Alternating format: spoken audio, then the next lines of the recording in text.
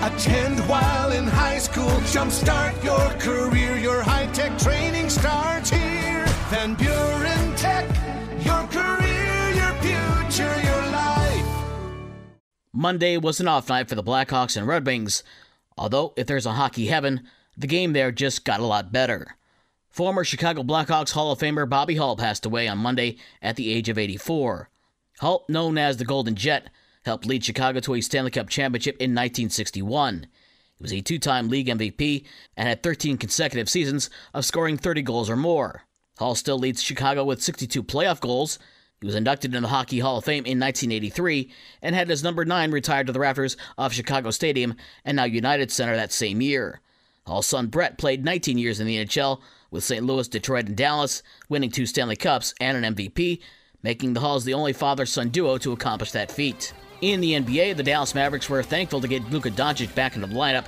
He had 53 points in his return to help lead the Mavs to a 111-105 win over the Detroit Pistons in Dallas on Monday night. Bojan Bogdanovic had 29 to lead Detroit, while Saddiq Bey had 18.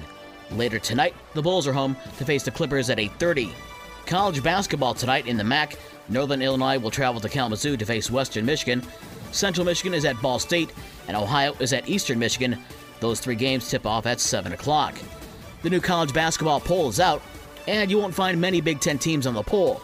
But it's pretty safe to say one reason is the Big Ten team that's on the top of the rankings. The 21-1 Purdue Boilermakers are the first unanimous number 1 team in the rankings this season.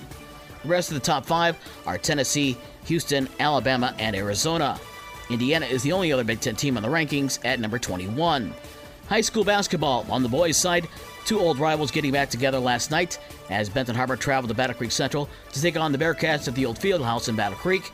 Benton Harbor got a game-high 19 points from Grant Gondrzak II, 18 points and 15 rebounds from Brian Gillespie, and 17 points from Antoine Callahan as the Tigers beat the Bearcats 71-54.